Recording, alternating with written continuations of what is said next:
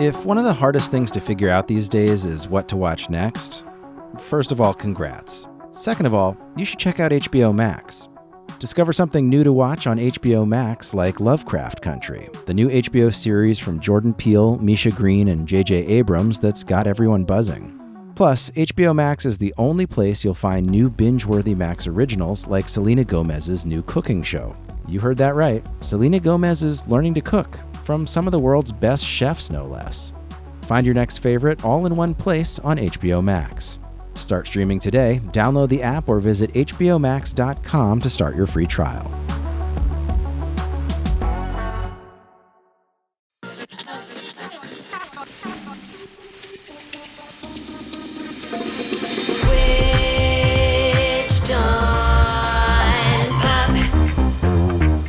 Welcome to Switched on Pop. I'm songwriter Charlie Harding. And I'm musicologist Nate Sloan.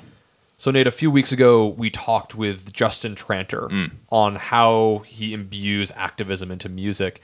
And that conversation got me thinking about the history of politically engaged music. And frankly, I was inspired to go out and look for new songwriters in the tradition of artists like Rage Against the Machine and Public Enemy and Joan Baez, which led us to Bhiman. Bhiman, in his own words, is a singer, songwriter, producer, dad, and an American. That's nice. His album Peace of Mind has evocative lyrics that artfully speak to issues like immigration, voting rights, and even Russian statecraft. The topics are all serious, but the music is so much fun. Yeah. B is releasing each song as a podcast where he interviews experts on the issues and contextualizes them by breaking down the making of each song. And Bhiman joined us in the studio to share his track on immigration called Beyond the Border. Packed my bags and took the blame, put my house in my daughter's name. Now my life's gone up in flames, just beyond the border. Kiss my baby, last goodbye, wipe the tears out from her eyes. Now she's left to wonder why, just beyond the border. It's like we're an outbreak, and they are the treatment. They give us heartache and keep all the freedom. It's like we're an outbreak. It's like we're an outbreak. It's the story of kind of the head of a household. In this case, it's a father of a household, but it could be a mother. But it's basically about this father who is an undocumented immigrant, and his family is presumably legal. I mean, I didn't write a novel about this. It's a 3-minute song, so it's somewhat loose around the details. But it's a father who's deported, leaving the rest of his family behind in America. And I just that's a story we've all heard, with the news and ICE detainments, and but you don't hear about a story about a person. And so I always see people as people, not numbers and statistics. And over the years, I've written songs like this where I talk about kind of the underdog kind of person. I mean, it is a worthy topic to me to discuss. Yeah, absolutely. So I want to talk about the chorus. Mm-hmm. It's like we're an outbreak, and they are the treatment. They give us heartache and keep all the freedom. It's like we're an outbreak. It's like we're an outbreak. What is this lyric? Where's it coming from? It's a pretty cynical look on things, and it definitely has to do with white supremacy and that kind of strain of hate running through America today and maybe always, unfortunately. And it kind of comes from, I mean, I grew up wanting to be a comedian. I loved comedians a ton, George Carlin and Richard Pryor, but this one comes from like kind of this specific thing that Bill Hicks said one time, which was that humans are viruses with shoes, which is like a really cynical ass thing to say. Yeah. But that always just pops up into my head every like 6 months. But there's this thing of historically with African Americans in slavery and Native Americans being kind of something undesirable, and that sort of thing about germs, and it's like those brown people are an outbreak, and then the white supremacists are the treatment to this scourge or whatever, And so I mean, it's one of the most cutting things I've ever written in my life. It just boiling it way, way, way down to say it's like we're an outbreak and they are the treatment. Like they can't exist until we are eliminated. And, it came from, I mean, I wrote this post 2016 election and that was a kind of a mandate by 40% of America that talking about Mexicans as though they are subhuman, talking about Muslims as though they are subhuman, was okay with 40% of them, 30, 40%, whatever that might be. It was hurtful. It was very hurtful. Yeah. Even though I'm neither of those things. I'm like a Hindu person, but I might as well be in a lot of people's eyes. Yeah. So it comes from a place of hurt, but I don't know, maybe I overanalyzed it or something. But not at all. Yeah. That's our bread and butter here is overanalyzing things. Part of what makes this chorus so powerful for me is obviously the words, but also how you perform them. Yeah. And first off, this is the first time in the song that we get background vocals. Yeah. It's like we're an outbreak, and they are the treatment. They give us heartache. So all of a sudden we get this. There's many bees speaking on top of each other, but you also have one that almost sounds like it's like behind like a megaphone. Yeah. And that quality has it's an outbreak of voices that happen. I never even thought about it that way, but very cool. This is the first album I produced by myself from top to bottom, and I took a lot of inspiration from, like Tame Impala and like some of these bands are really just like one person doing it. And I remember him saying, if you want for like 1 millisecond, you want 1,000 of your voices to play, you can do that. And so, the world's your oyster when you're producing your own stuff. And, I mean, these are just things when, as like when you record something and then you play it back, you hear something in your head, it needs that. Yeah. It needs this, it needs that. And so it's just a process of elimination and addition. Yeah. The other thing I noticed about the performance is its contrast in rhythm to the underlying drums. It's like we're an outbreak, and they are the treatment. They give us heartache. What's going on with the way that you're singing this? The way that I'm saying it's like we're an outbreak? Yeah. Rhythmically, it feels like the drums are kind of like pretty clear, like duh. Yeah. And you're kind of have this really hard swung, almost triplet feel. Oh man, I've been asked that question a lot, and I really just don't know the answer. It's just like, just it just is. Yeah, it's a lot of years of doing things my way, I guess. Yeah. And I did a tour with Chris Cornell, and he was like, "Where'd you learn to do that?" Like, because I'm always like behind the beat. Yeah. Like sometimes I play solo and I play guitar, and I've been playing guitar since I was 7 years old. So I consider myself a guitarist first and then a singer. But my guitar work is pretty metronomic. Yes. That's a word, right? Oh yeah, I just made that word up. There's a zamp in the lamp, and that's metronomic. Yeah. And that was sexy. Yeah, keep going. I'm turning you on right now. Yeah. Cool down. So it's been kind of a mystery. Maybe it's something to do with like I listen to like Nina Simone like a ton. Yeah. And she's kind of way behind. Totally. I was going to say Billie Holiday. Maybe. Okay. Yeah, for sure. I mean, Nina Simone. Yeah. It's can be, especially when I venture into anything that is like within the realm of pop. It's like can be problematic because it's too sexy. Yeah. It's too swung. No, it's just too swung sometimes. So I have to like really physically like make sure I'm on it, or I'll just do it in post. Well, I think that it works in this song because you have an underlying rhythm. Maybe we can think of that as like racial normativity. Mm-hmm. And then you have this lyric of the immigrant story, which isn't completely in sync with that normative rhythm, and it's sort of doing its own thing, trying to assert itself and be a part of the song. That's awesome. Man, you guys are making my song really, really deep. I like that. Just wait, because we want to go even deeper. We want to take this section and break it down a little further. You've been kind enough to share some of the musical stems of this chorus with us. So we were interested in actually going through each musical element here and seeing if it might have some commentary on the larger themes of the song. Yeah. And let's start with the synthesizer.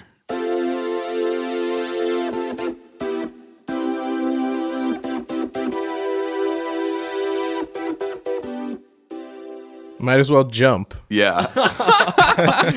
You mean Yes. You knew it.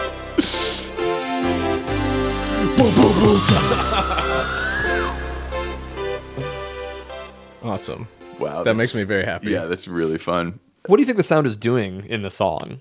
It's a syncopated feel because I came up with the guitar chords. It was like bring, bang, bang. Is more dreamy, but this is more staccato, like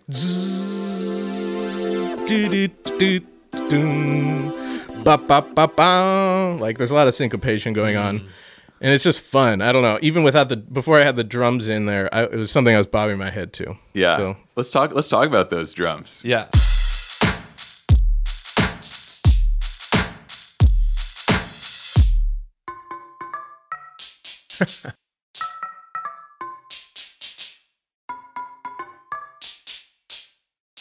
wow, that sounds terrible by itself. Sounds so corny. We were really digging on this earlier because there's like two related but separate drum feels we're hearing here. One is like the big, bombastic, funky hip hop groove. And then it moves into this sort of sparser, more melodic. I don't know how do we describe that second drum It sounds pattern? like some kind of mallet or like what is that? Oh sound? yeah. You're calling those drums. Those are just like straight up mallets.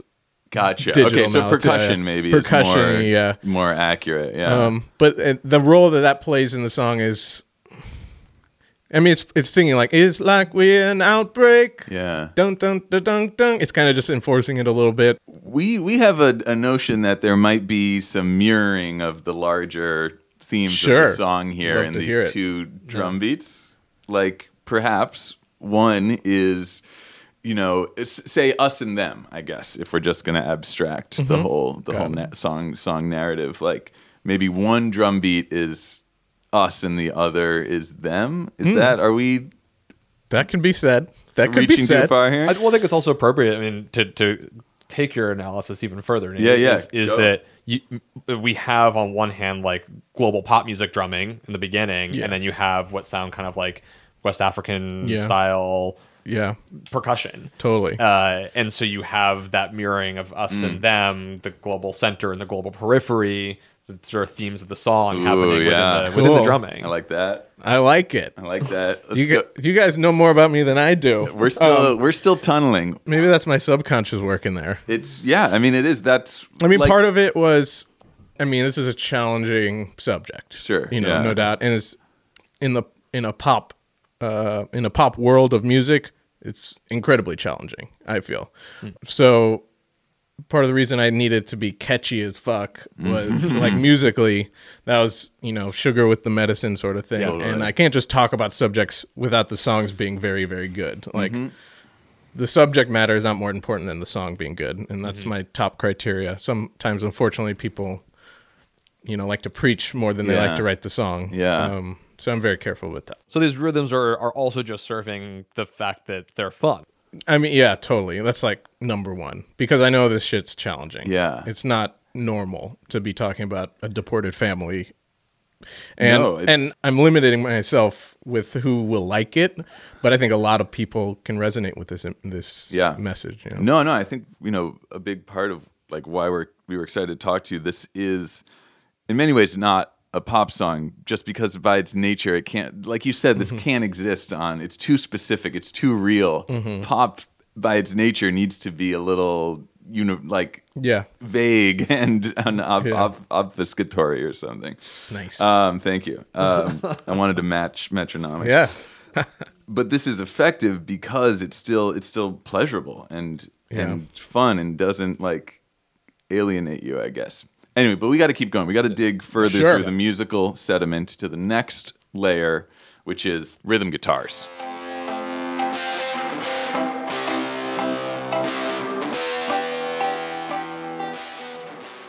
And once again, it's like a binary.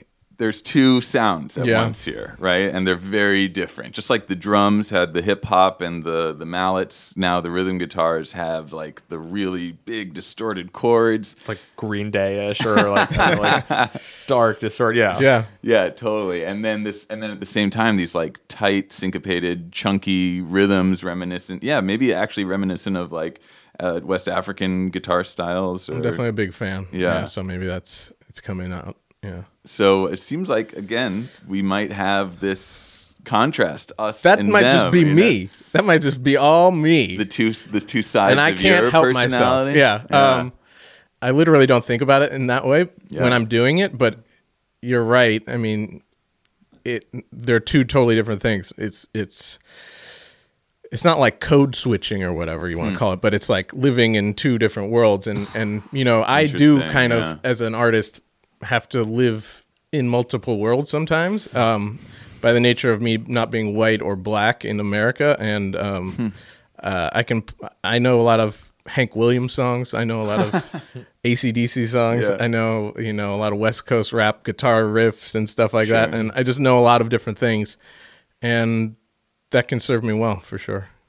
There's a melting pot of music happening in the production of this song. Yeah, there's a lot going on in this song. My favorite sound in the whole thing, I think, is the lead guitar. Yeah, for sure. That's the mine too.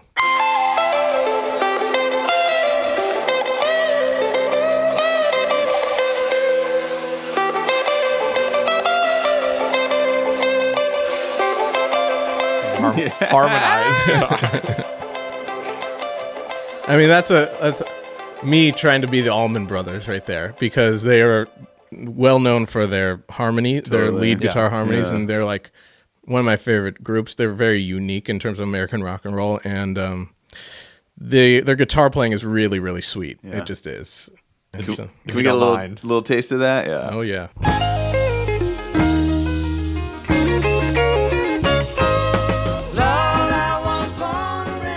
Inimitable. There's just, they are so unique in that sound. I love here that you have layered in a southern rock guitar sound into a song about immigration called Beyond the Border. It feels like you're capturing the sound, which it's almost like it feels like a misappropriation of a southern sound, and almost like a reclamation of that sound for a different purpose. Yeah, it totally is. I think that's like the most catchy part of the song in a lot of ways. And most of Allman Brothers Band fans are kind of country rock fans, right? So, Which indexes generally older and more white. yeah, for sure. And I think we have three fans in this room as well. Yeah. But that is a trend. It's not. Yeah. There are also trends towards like more conservatism in that fan base. So I wanted combining my lyrical, what I was saying with the lyrics, and then this sort of very something that's like, oh, I've heard it before, but I haven't heard it before, this kind of thing. And one of the things I thought was really cool was bringing that classic rock, southern rock thing into like kind of a more, dare I say, EDM sort of style. I mean, it's not EDM, but I thought that was fascinating to me. I thought, and the fact that it worked, it wasn't like, oh, let's fucking put two fucking things together. That's cool. It was like, yeah, it worked well, and it took a lot of noodling on my part. I mean, I was listening to the backing track for a while, and then came up with that guitar part just from soloing over it. Yeah, I think those two worlds coming together, like you've been saying, a lot of worlds coming together. Totally. And that's partly why I think it's catchy and good. Yeah. On your podcast, you talk about your motivation for the song, and I want to play a clip of that. Okay, sure. We're all trying to find a safe place to live here on this little blue marble of ours. And many times when you see a mass migration of people, it's because of violence or destruction. And sometimes the lack of empathy and compassion for these circumstances is frustrating. The experience of the immigrant, it's not an easy one. It's something that I've woven into a lot of my songs. My last album was sort of an immigrant story. I wrote songs called Moving to Brussels, which was kind of like a breakup song, but an immigrant's breakup with the only country they've ever known.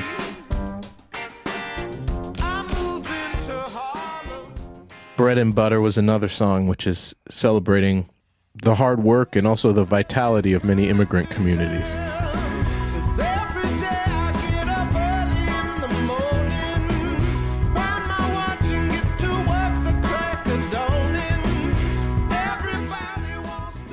I had a song called There Goes the Neighborhood, and that took a different tack. That took the tact of the Stephen Millers, Steve Bannon, the Steves of the world. Basically someone lamenting the changing face of their America.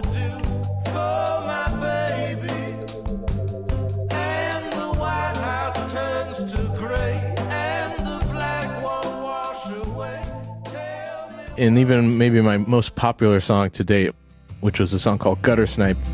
I jumped the first train I saw. It'll surely take A person me who's home. penniless and just roaming from town to town almost, doesn't really have a home.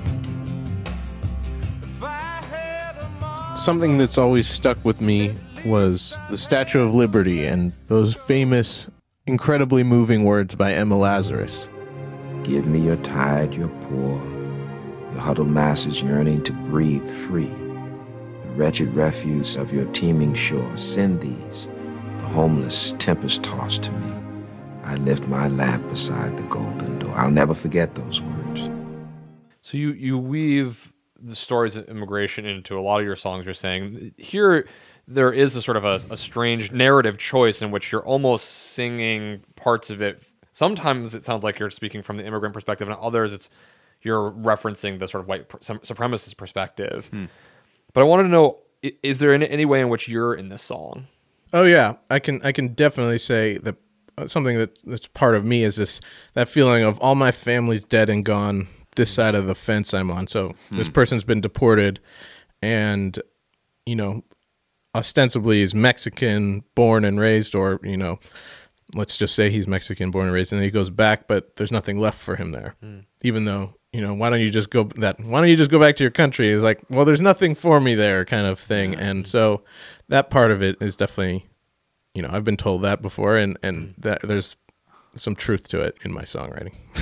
Yeah, the bridge and outro, I took a bit of a risk of alienating people there, but in this crazy time of like we elected Donald Trump, I mean, it's pretty crazy. He's a strange man, and and so part of it is like everyone's lost their goddamn mind is one of the lines in the song, and that's in reference to like a lot of people professing to be Christian and caring for others, and that's a big ethos of Christianity. Look out for your brother and your neighbor, but there's this cognitive dissonance thing going on there that is undeniable. That's all my voice of God opinion in that song. So I do play around with perspective there for sure. It speaks to something you said earlier and something you actually shared on your podcast about how humans have an absurd capacity to rationalize any narrative that will make sense to support their... A really interesting part of that was, so I spoke with the social psychologist Lee Ross, and he's done conflict resolution in Israel and Northern Ireland, and so intense situations where violence was on the table for sure. And saying that, people can obviously rationalize, but collectively, groups of people rationalize not by their own thinking, but by something somebody else came up with, and they accept that rationalization as a group in groupthink. And that was like, holy crap, that's amazing.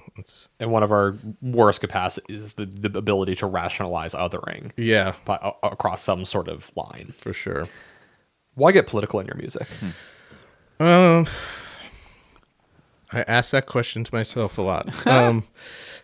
It's part of me. I mean, it's like in certain genres of music, it's prominent. In hip hop, it's one of the defining features, you might say, right, to be socially conscious. Yeah. But in other genres, it's not okay at all. In some genres, only certain issues are on the table. Mm-hmm. I mean, in 2009, there was a big civil war in Sri Lanka, and our people, the Tamil Sri Lankan people, were on the receiving end of most of that. And it was a lot of violence. And so that was a definitive moment of knowing that no one's coming to help, I guess, in that situation, which is terribly sad. I'm sorry to bring everybody down on this topic, but we'll play some fun beats later. Yeah, should play some cool beats, some hot beats. This is important. But yeah, so that was a defining moment in a lot of our community's lives. The Tamil diaspora is what we call it. call ourselves. So that's part of it. But like in the 90s, I was super into just all kinds of stuff. I don't know why. I think Bob Dylan is to blame for that because, you know, everybody says Bob Dylan is like every songwriter who has anything to say is like Bob Dylan. That's cliche, but it really was him for me. And, you know, I had the essential 20 greatest hits of Bob Dylan that I wore out. You know, that gray cover that every band has, from Best Buy probably. And he changed my thinking about how big the world can be. And like, I was just sitting in my room, you know, I didn't venture too far out, but that opened my mind way, way up. Yeah. What you were sharing about the Civil War in Sri Lanka, it seems to connect actually to that lyric that you were saying that feels personal. If you know, people have yelled at you, get out of here, go back home. Of course, you're an American, and you're born in America, but your family is from Sri Lanka, and so, but that is a very true story. I mentioned going back home for them or going to visit family is not what they would have known it to be. Yeah, totally. I have a funny story about being told to go go back to your country. My mom is a ER pediatrician in St. Louis, which is where I grew up. And sometimes, you know, parents come in with sick kids and they're pretty upset and volatile. Yeah. And somebody, you know, my mom was telling her, like, asking her maybe tough questions. What's going on at the house or whatever. Mm-hmm. Maybe too personal. But so she said, why don't, you know, got fed up and why don't you go back to your country? And this is my mom, who's pretty soft-spoken, was like, excuse me? It's like, this country chose me, because at that point she was a citizen. It's like, did this country choose you? And I was like, damn, Mom, I didn't know you had those burns in you. And she's usually not like that. Yeah. But I was like, oh man, wow. That's good for you, Mom. That's awesome. That just got my heart racing. Something that really moves me about this song is your willingness to put yourself in the position of someone else, someone, you know, at risk of being deported. That's a real powerful act of empathy. But, you know, as one of our, a friend and listener, Matt Linder, pointed out on Twitter, on other songs, you're embodying characters who are less empathetic. On another song on the album, Can't Nobody Stop Us, you're singing from the perspective of a dictator. What motivated that? Randy Newman, probably, because he plays with that perspective stuff a lot. When I was a kid, he crystallized in my mind what you could do, like from the viewpoint of somebody who's not nice. Yeah.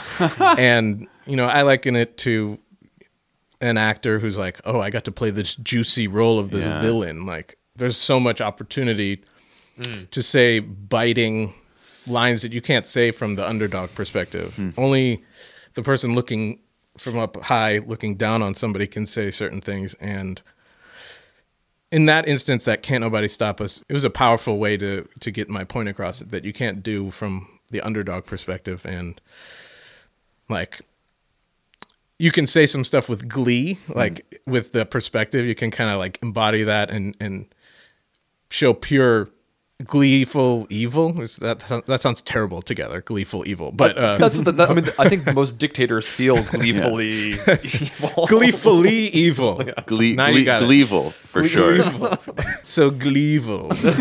Yeah. Always necessary is the Mr. Burns finger taps. Finger tapping. Yeah. Exactly. But yeah, it is, if you're going to tackle certain subjects, it's a lot more fun. Like, I have one where, from my first album, where I'm an Enron executive who's like stealing money from people's pensions. That's and great. He's loving doing it. Yeah. And like, there's that gleeful evil there again. Yeah. Gleeful. Yeah, you have Wall Street executives. You have a great song. Is it from Russia with Love? Yeah. Where you play basically an oligarch or a Putin. I play. Well, I'm playing partly Trump at one point, but it's kind of like I'm Trump's Russian handler who can't quite get a hold of him because he's gone off script, because he's such a narcissist, and he's like, oh, I can do it, and it's like, no, they still have blackmail on you, like you still have to report to them. But yeah, you said earlier about the importance of, when you're making politically charged music, that it still has to be fun, and your music is all fun. Like, you could listen to it and never listen to a lyric, and you're gonna have a good time, and then you start listening to the lyric, and you're gonna think. And there's something about taking on the position of a third party in which you don't have to just sort of like raise a fist and say, hey, I hate you, you're a terrible person, but rather you can just show instead of telling. Yeah, I mean, going through like the back door of somebody's mind through storytelling is kind of the way to go a lot of times, in my opinion. Like I was talking in episode 1, I talked to Glenn Washington, who does Snap Judgment, really great storyteller. And he's like, I've had a lot of experience, you know, he's from rural Michigan, and he goes back home and he can't talk politics with people. He's like, you know, nobody wants to argue. Nobody leaves an argument with a changed mind. People respond to stories, and, you know, putting yourself into somebody else's shoes for a second really is, you know, more effective. So that's kind of where I come from too. Well, this is, I think, a great opportunity to transition to talk about your show, because you have released an album in an entirely untraditional way. So we're going to take a very short break. When we come back, we're going to hear about how to, I don't even know what to say. How do I even put it? He's stumped. I broke the internet. How you break the internet. Wreck-It Ralph breaks the podcast world. Searching for what to stream next? HBO Max is where all of HBO meets the greatest collection of movies, shows, and Max originals for everyone in the family. Discover something fresh to watch with new HBO series like Lovecraft Country from Jordan Peele, Misha Green, and J.J. Abrams, or The Undoing, starring Nicole Kidman and Hugh Grant. You can also jump into a new Max original like Selena Gomez's new cooking show, Selena and Chef, or The Flight Attendant, a dark new comedic thriller starring Kaylee Cuoco. Ridley Scott's even producing a new series called Raised by Wolves. Whether you want to rewatch classic favorites or finally get into that show your friends have recommended 1,000 times, HBO Max has something for everyone. Start streaming today and find your next favorite. Download the app or visit hbomax.com to start your free trial. Support for this podcast comes from Microsoft Teams.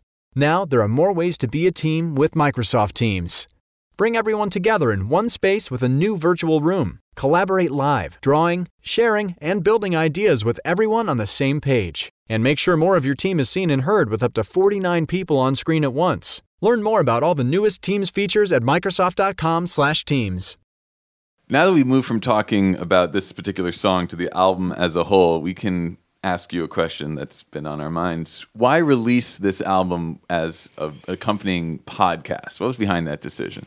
Yeah, I mean, it's accompanying, but it's also I'm literally releasing it in the podcast form too. So first off, it was like nerd punk rock to me to release an album as a podcast. I love that. it was just like anarchy slightly, you know, very tiniest bit of anarchy. Totally. And it was like an MP3 is an MP3, an audio file is an audio file. What's stopping you? Yeah. And I soon realized there's nothing stopping you. And you know, my podcast network that I'm on, Critical Frequency, is a woman-owned, woman-run podcast network. And if you want to do that, you can do that. There's no hurdle in your way to doing that.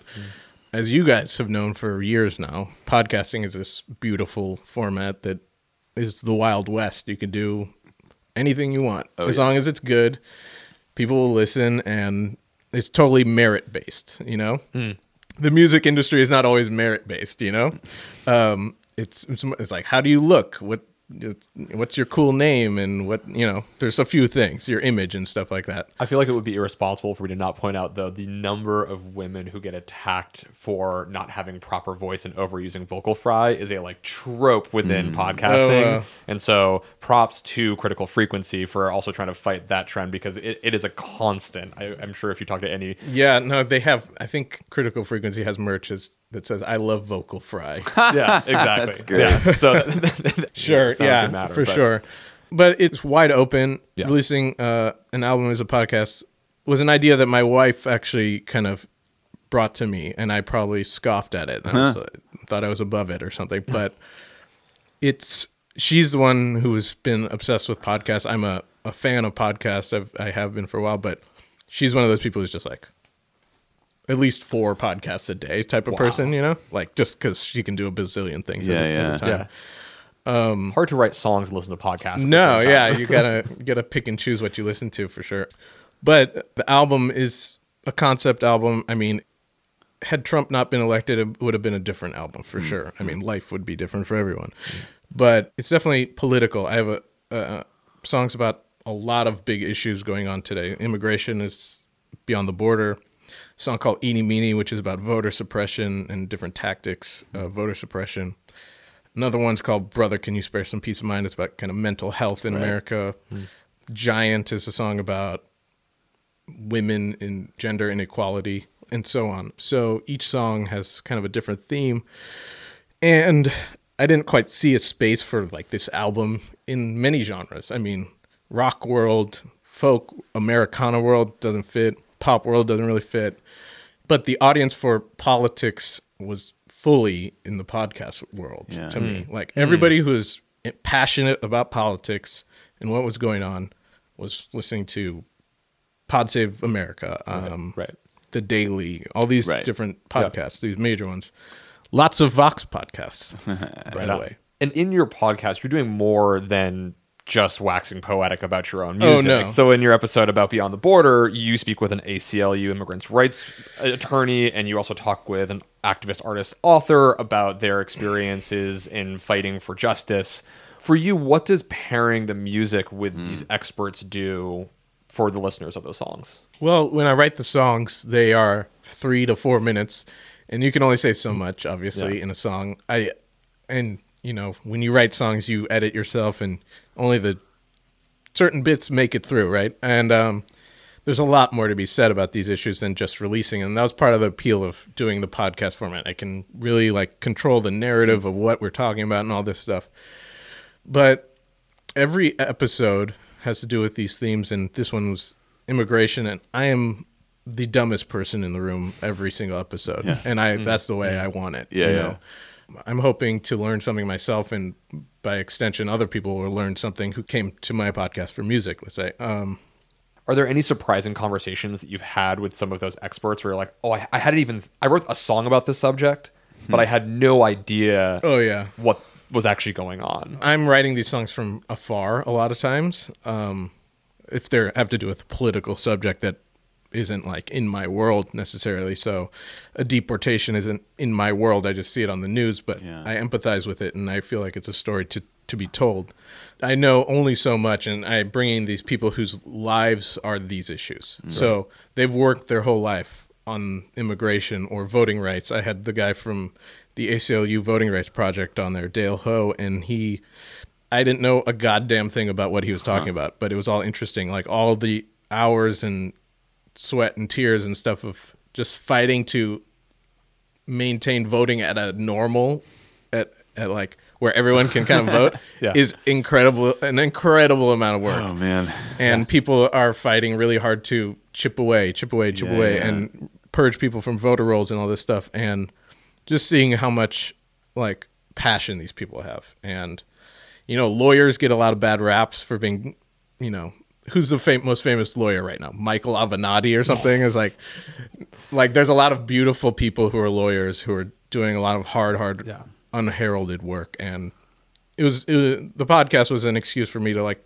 showcase some of these people. Isn't that a beautiful thing though, where you were saying earlier about you often want to embody another character and be able to tell a story and have it be specific enough, it has the details in there, it feels real. And yet the way that you're releasing this show, you're bringing in other people's stories that relate to that song. And so it almost becomes this like lattice of storytelling where it's not just the song as the essential experience of Beyond the Border immigrant experience. It's an opportunity for someone to hear a piece of themselves in that song and then tell their story. Absolutely. I mean, their stories are more interesting than my song stories. My songs are, you know, candy kind of, you know. These are real things that this is real work that people are doing. They don't just talk on TV. They rarely talk on TV. They just work and work and work and do their work. Beyonce famously dropped a visual album, you know. Maybe the podcast album is the next. Yeah, I want more of these. I've told really somebody's into gonna concept. in five years somebody's gonna like, or a lot of people are gonna hate me for like opening up this Pandora's box. We asked this question on our last episode, which was about the sound of streaming and basically how do you get noticed in the sound of streaming. Yeah, I like how you put it. Is like an MP3 is an MP3, and one way to get noticed is actually it's not in the normal playlists. It's in a different playlist. It's in a different place. It's still just audio. And so one way of being heard and when everything is available is doing something which is a little bit different. Yeah, this is super different, and it's been fun to like learn a trade, a craft that's certainly adjacent to music production, but it's certainly right up that alley. And with this podcast, I watched the news, I checked Twitter, all that stuff, and it's insane. And you feel like a goldfish sometimes. You're like, I don't even know what happened yesterday. Like, I don't know what's going on. And something I wanted to do with this is like a year from now, looking back, it's like kind of a proper time capsule of what's really going on, not just like hour by hour, day by day. What did Trump do or whatever? It's like what has been going on for these 2 years or whatever. And I feel like by talking to these specific people who work on these issues of immigration or mental health and upcoming episodes about, teen suicide, which unfortunately is a personal issue, and kind of getting a 30,000 foot view as opposed to this, Twitter view, I guess. And so if somebody wanted to look back on it 5 years from now, what was going on? Maybe this podcast would give them a taste of what was going on. Yeah, I love that. I mean, it's like you said, a song can only do so much, only should do so much, really. With this approach, you get that context and that nuance, but the song can be intact as this pleasurable, mysterious, wonderful artifact. We'll see. We'll check back in 5 years. Yeah, check back in. We'll see where the podcast album is at. Banned from podcasting. I'll be completely banned. I think what's cool about your music is that it shows that you can be political in a lot of different ways, like kind of like we were talking about, right? You can be very overtly political in your lyrics, but you can also be, now I'm thinking like, is singing behind the beat, like that can be, you can interpret that even as politics. I mean, which is to say like that is doing some kind of work of decentering us from our expectations, and that puts you in a place where you're like maybe looking at the world in a different way and imagining things as they could be, other than the way they are, and that itself is a political imagination. So I like the idea that music, it can, like, even music that doesn't seem on the surface like it has a message or has a social critique, in its very, its musical DNA can be doing things that still like help you rage and protest and like express yourself, Yeah. I mean, you were talking about some guy on Twitter saying like, or a girl was saying, I don't want politics in my music. I like the escape. And I totally get that. Like, I loved listening to Post Malone and like escaping. It's pretty awesome. But what I find funny is that why is television and comedy saturated with politics? Like saturated. Yeah. But really, it's like almost you can't even pull the two apart. Right. But music is not there yet. Like Hassan Minaj's Homecoming King was like inspirational to this podcast thing because I could control the narrative. I could tell people who I am, telling people I'm from fucking St. Louis, Missouri. I'm not a world artist. I'm not a Sri Lankan American Woody Guthrie or whatever the fuck people, like I am just a kid who has a different name, but I am American, and that's even just that little sentence is a political statement, apparently. No doubt. But it's nice to see the world changing and hopefully for the better. Yeah. B, this has been such an amazing conversation. I think you do such a essential job of showing people how to bring big issues weighty issues into music and still make it fun and enjoyable. Any song which is going to protest something, people still have to sing it together to protest together, and they have to want to sing it. And I think you really pave an amazing path for people to do that. So thank you for breaking this stuff down with us. So, B, before we send you off, where can people find your music and your show? You can find it on all the podcast streaming platforms, Spotify, Apple Podcasts, Stitcher, etc. The album and the podcast are both Peace of Mind. Peace Yes. as in world peace. Yeah. Peace of Mind is the podcast and album title. And the album, which is comprised of, 3 or 4 minute songs, is available on all the streaming platforms, Spotify and Apple Music. And the podcast, also called Peace of Mind, is available on all those podcast networks. Check it out. Peace of Mind. B. Beeman. Thank you so much, B. No problem.